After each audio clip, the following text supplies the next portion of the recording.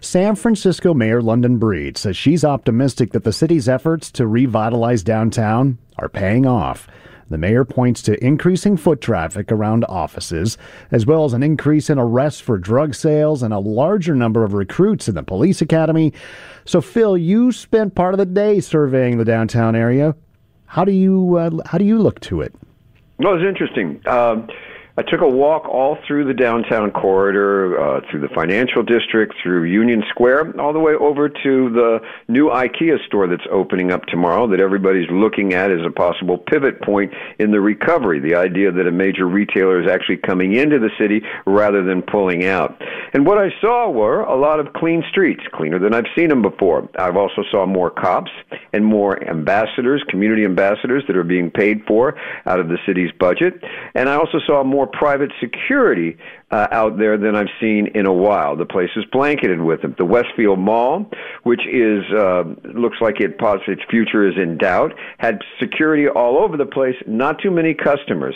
But what was interesting was, for as clean and as calm as the area looked, it was also a real feeling of emptiness, not only in the office towers, but also in the storefronts where Old Navy once was, and Gap was, and Banana Republic was.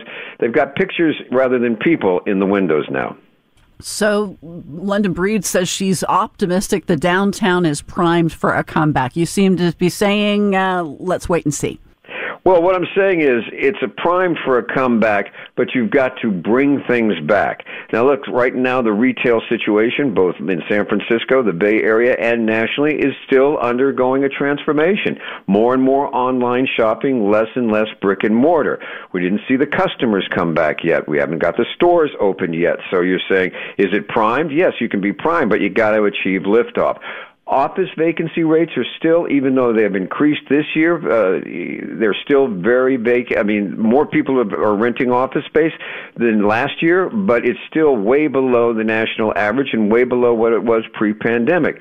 People are returning to the office. I talked to the Chamber of Commerce today. They say their members are going to be asking for workers to come back 3 or more days a week. Okay, but we're still at only about 40% people back in the offices. That's reflected in BART. They're only at 40% ridership. So, okay, it's better off than it was last year, possibly better off than it was the year before, but it's not as good as it was before. Will we get back to there? That's the big question that remains to be seen. But, as they say in politics, at least the bleeding appears to have stopped. Thanks to KCBS insider Phil Matier.